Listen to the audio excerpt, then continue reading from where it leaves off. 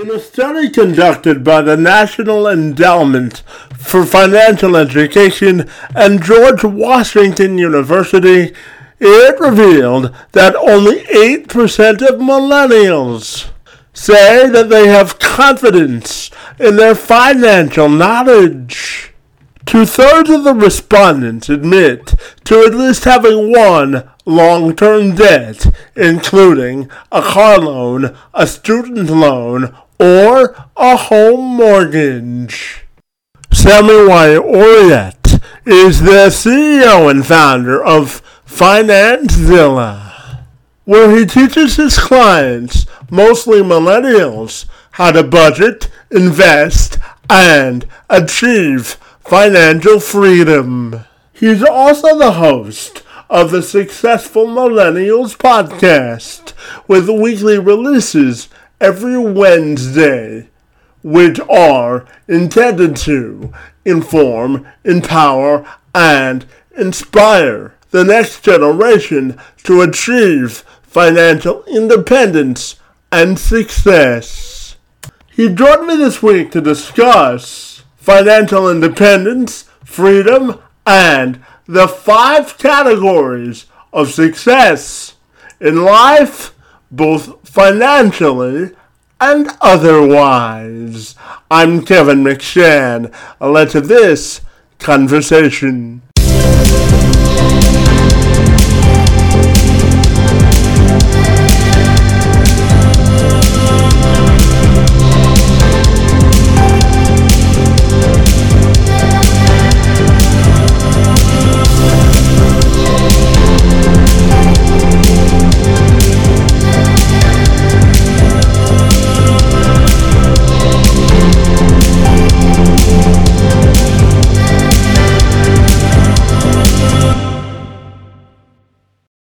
Sammy, if you're ready, I'll take a moment to welcome you to the program, and I'm excited to chat with you all about financial independence. Great to be with you today, Bonnie, and thank you so very much for being here.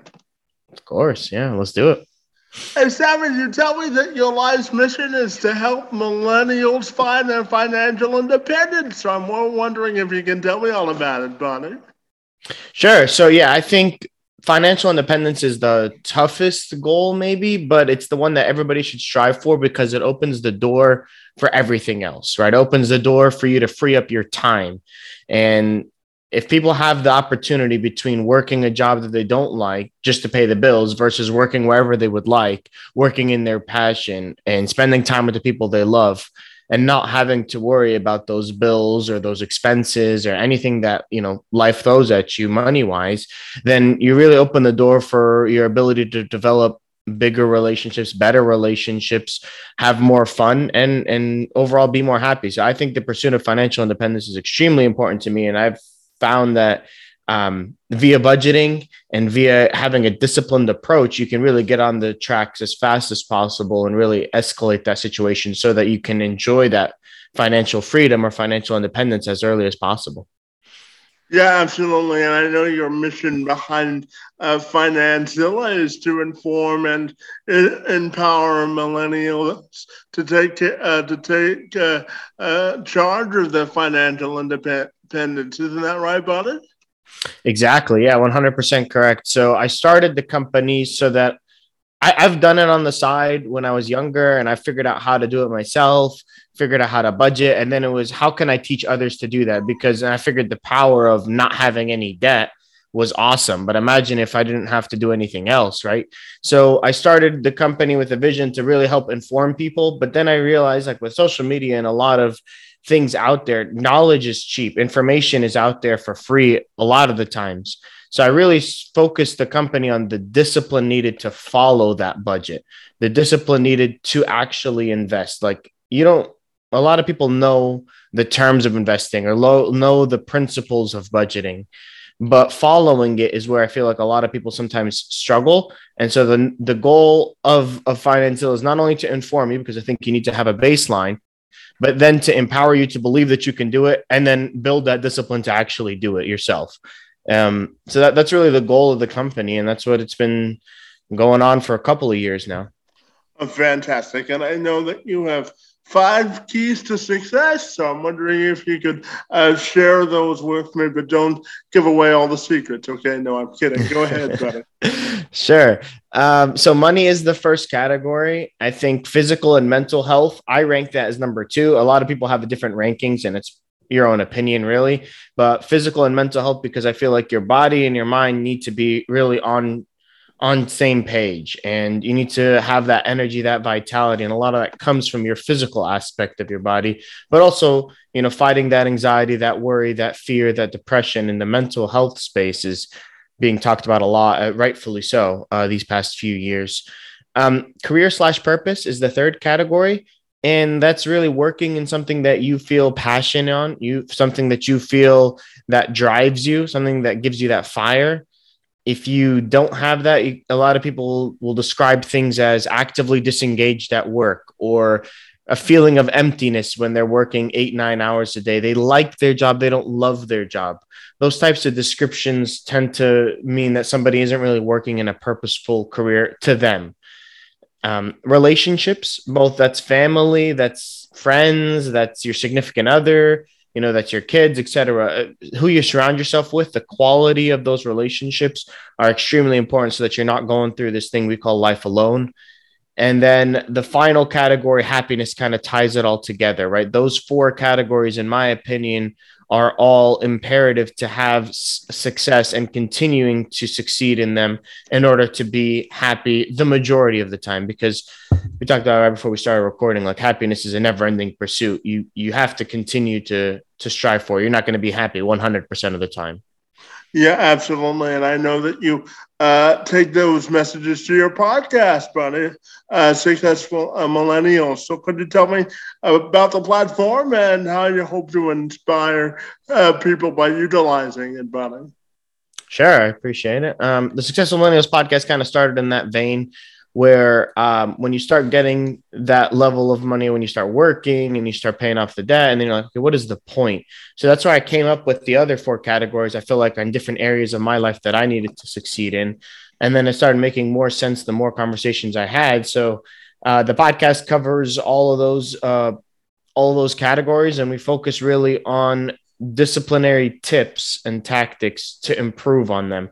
So if an episode is about budgeting, for example, we'll give you actual tips and tricks of how to be a more successful budgeter. If it's about how to build relationships and friends, for example, I have an episode that talks about how to create a social circle, right? With a friend that I brought on, or in a guest episode. So things that I feel like I have the expertise on, I'll have a solo episode on, but I also have conversations with fellow millennials who are better in areas than I am, because I'm not an expert in all of them, obviously.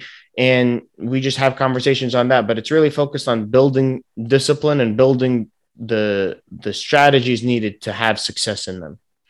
Yeah, and Sammy, I'm curious if we can break bread in the sense of what are 5 key things that anyone watching or listening to this can do as a millennial now to secure their financial independence moving forward? Sure. So the first thing is know your financial picture. A lot of people don't exactly know where their money is going. So the first thing before you even start budgeting, I would say, is track your expenses over 2 to 3 months and write down everything. I mean, if you don't want to write it down in an Excel spreadsheet, there's a bunch of platforms like Mint and plenty of others that kind of pull that together for you. But track your expenses, know where you're at is one. Then develop a budget would be two. Understanding your financial picture would include the debts that you have. And then I think that the best thing is, while you're slowly investing, you find ways to pay off that debt. So if that means you're cutting back on certain things that you don't really care for, those impulse decisions are really the things that I like to target with my clients. And by doing that, for example, one of my favorite tips is I write a shopping list, and that extends to groceries, that extends to clothes, that extends to shoes, etc. Anything I need to go purchase, and I write it down on my list. And then every week I go once. And there's psychological reasons why you only go once when you're not hungry either, right? It's because statistically, every 4 stores Americans enter, they tend to impulse buy 30% of the time, at least at one of them. So you want to limit your times that you're going to certain places because you forgot one thing on the list. So the list coinciding with going only once a week really limits those impulse decisions, which are over 50% of all purchases when it comes to groceries. And that's really what hampers budgets a lot because you don't really plan for it. You don't really even want it. You just see it and be like, oh, okay, that's cool. Let me grab that real quick. And those things over time add up. So locking down that impulse would be number four. And then really be intentional about what you want to do with your money. And for me, in the budget spreadsheet that I use, even to this day, I have my top three priorities of what I want to do with my money. And I create sinking funds, which is pretty much a fancy way of saying a separate quote unquote cash account. You can even put it in an envelope. You could store it to the side. You can have a monetary number. It doesn't really matter, but it's something that's put to the side so that whenever you want to go, most of my sinking funds are related to travel because I love traveling. But when I want to go on my next trip, okay, I pull out of that sinking fund and I wouldn't have touched anything else. So once you figure out your number one priorities and your number two and your number three priorities, you really kind of balance that out and then work towards filling those sinking funds in so that you could take that trip or buy that laptop or buy whatever you're looking for in that sinking fund without being put into debt and then put into stress and then go back in the cycle again. Absolutely. And Sammy, I know outside of work that you're an active guy playing basketball. I know you like to hike and do everything outdoors, buddy. So tell me about your passions outside of work, bud. Yeah, like I said, physical health and mental health are to me the second most important thing. I was always a sports person growing up. Like I loved watching NBA, NFL, and then I started playing basketball and soccer when I was younger. And to this day, I love playing basketball. I'm a little too old to be playing football now. The tackle wears on you, but hiking and being outdoors, seeing nature is really, really fun. I got into that as an adult. So every time I travel or every time I'm have a few hours, I'll just go out to the nearest mountain or hike and just kind of see what nature has. And it kind of grounds you in one sense, but also you get that exercise in you as well. So I love it, especially around this time. You know, it's a little bit late fall, early December for us. So we still have some leaves coloring and leaf color changing rather. And it's a cool sight to see. So I like to stay out there and stay active because it helps ground me and reflect as well as, you get a good sweat in. Yeah, absolutely. And I know part of the reason you do all of this is that you want to create a sort of pathway to victory for millennials in all aspects of life. So I'm curious, Sammy, why is that so important to you? It's a great question, Kevin. I think it's because so previous generations were really laser focused, in my opinion, on getting a degree, getting that the status of success, if you will, was that house with the fence, with the swing set, couple of kids, etc., and kind of that sedentary lifestyle. Because in previous generations, that was a rarity, and they tended to, especially like immigrant parents like myself, tended to really not care about what they wanted in terms of their career. They just did it because of the paycheck to support their family or maybe help their family back home even.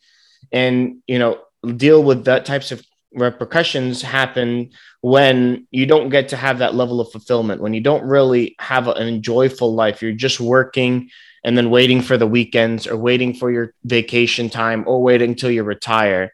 And I think it's not good. I think our generation has been really, really good actually at taking a step back and looking at, hey, I don't want to wait to live my life until I'm 65. I want to enjoy my life in my 20s when I still have my health and my youth and stuff like that. So sometimes some people skew it all the way and they don't really prepare for their future, but they live in the moment.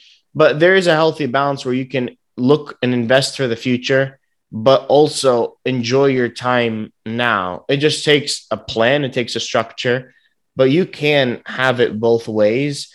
And that's really what I want to help people to really understand, because it's not worth living life 40 years in a cubicle just to have that gold watch and a pension that doesn't even exist anymore when you're 65. Yeah, sometimes, we have to take life as it comes and enjoy life's moments, don't we? Of course, you got to stop and enjoy the journey as well.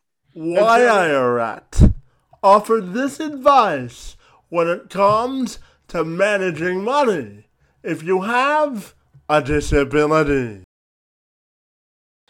Yeah, I don't know how much it would change, except for the fact that, like you're mentioning, if job opportunities are a little bit more hard to come by, then I would worry. I would work on building an emergency fund that's a little bit bigger than I would recommend to cushion you for potentially hard times. So for me, what I kind of say is, if you're a single person and you work and you don't really have other responsibilities besides yourself and your bills, then I would say like a 3 month, 2 month is perfectly fine. You can roll with that and continue to invest a bunch. As you have, more quote unquote responsibilities that you're with a wife or with kids or something like that, that number will creep up to, 4, 5, 6 months. In a case with where job security isn't necessarily high, and that's kind of what I'm getting at from your topic, I would probably recommend, even if you're single, getting it up to like that 4 or 5 month emergency fund. That way you can cushion and not be desperate. Because when you're desperate in a job interview, as a person who's interviewed people as well, you could kind of sense it, and you don't want to judge them for it, but it's kind of human nature. Be like, why are they so like hesitant or nervous or desperate? What are they hiding? So you don't want to have that type of aura around you. And when you're financially stressed, that's like the first thing that comes out. You need this job, and that's the only thing you come in when you're thinking of the interview. So having a bigger emergency fund, I would say, really helps cushion that type of feeling as well. And Sammy, I used to be an old sports reporter, so when I read that you were a sports fanatic, it brought a smile to my face, buddy. So let's Nice. talk a little sports, buddy. What's keeping your sports interest these days, bud? Oh man, the NFL. I'm a Colts fan due to Marvin Harrison. When I was younger, he was my favorite player. And throughout, obviously he retired almost 15 years ago now, but I stayed with the team, and we have our ups and downs, but we got a couple of good players still with Jonathan Taylor and our O line, our defense. So They're on a um, hot streak, so that must be make you happy, right? yeah, we gave up a few games early in the season that we really shouldn't have. That Ravens game, even the Bucks game a couple weeks ago, and one of the Titans games, we should have really won that. So that may come to haunt us down the line, but I think we might make a wild card and make a small little push at the end. So I'm excited for that. And NBA, I'm a Spurs fan, so my My glory sincere days. apologies this year. No, I'm Yeah, kidding. yeah, my glory days are done with that team. It feels like we're in a full rebuild. Popovich is probably going to retire. But the game of basketball has really changed a lot since I grew up, and I think this last year when they changed the rules about the drawing a foul, that has made basketball a lot more fun again, because it was getting too ridiculous with all the free throws and everybody getting to the line 15 times. It wasn't fun, but now it's back. Well, Sammy, I'm a diehard Detroit Lions fan, and I'm just trying to win Oh, a game these days, buddy. you got one last week. You can maybe go on a win streak. I wouldn't go that far, but hope springs eternal. As a Lions fan, Sammy, I always tell myself there's always next year, right? Yeah, I mean, I know I have a friend who's a Lions fan. He was very excited for Dan Campbell until the first 5 weeks, and you guys hadn't won a game. And then it was like, uh-oh, maybe it's just the same old Lions.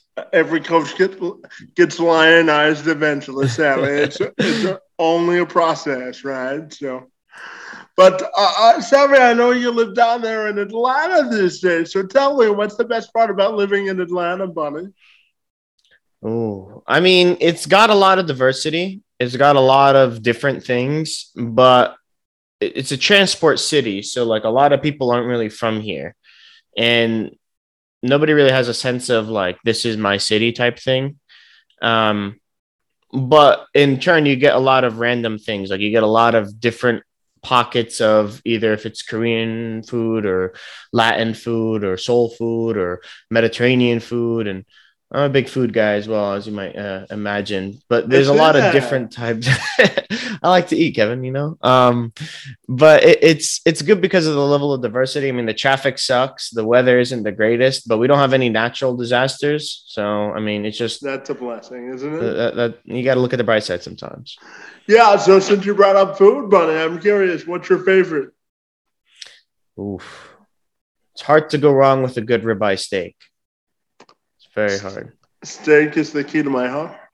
Yeah, yeah. Steak is awesome. So my final question for you, buddy, is tell me for you, what's the best part or most rewarding part about living life? And I'm wondering if you have any non-negotiables when it comes to your happiness. What are the things that you're unwilling to compromise on when it comes to your happiness? I really like that question. I haven't really thought about that, but I would say that one of the most important things to me is understanding like where I'm at, right? So like what that means in a plan, whether that means in a time, whether that means in a structure, but like I want to know if we're gonna do this, let's do it, but not kind of be on the fence on things. So it's really, I guess it's a form of respect, but I don't want to say that everybody wants to be respected. That's non-negotiable. It's a standard. But to me, it's more important, I guess, on the time management and being where you are, that sense of ownership, that feeling that you are following through on what you say. To me, when I do that, I get filled with a sense of pride because that's just the way I like to be considered and I like to carry myself. So it's one of the non-negotiables for me for the people I interact with as well.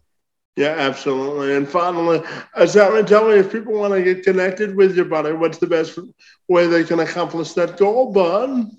Sure. I appreciate the time, Kevin. I've had a really fun conversation with you. And the Successful Millennials podcast that we talked about earlier, that covers those 5 categories, is available on every podcast streaming platform. So wherever you're listening to this one, feel free to move over to that one as well if you want. And episodes get released every week there. If you want to connect with me personally, I have Instagram and then email, really. So Instagram is FinanceZilla and email is financezilla@gmail.com if you were looking for, either financial tips or coaching. Feel free to reach out there. And because I'm guesting on the show, just reach out and say that you came from Let's Have This Conversation with Kevin, and I'll send you the budget template for free, the same one that I used today, as a thank you to your audience. Fantastic. Well, Sammy, I really appreciate and respect the work that you do to help millennials manage money and become more financially smart and independent. Your time, energy, and efforts on my behalf are most appreciated. And I want to thank you for engaging in conversation with me this afternoon, buddy. Yeah, the pleasure is all mine, Kevin. Thank you so much for your time and the efforts that you do as well.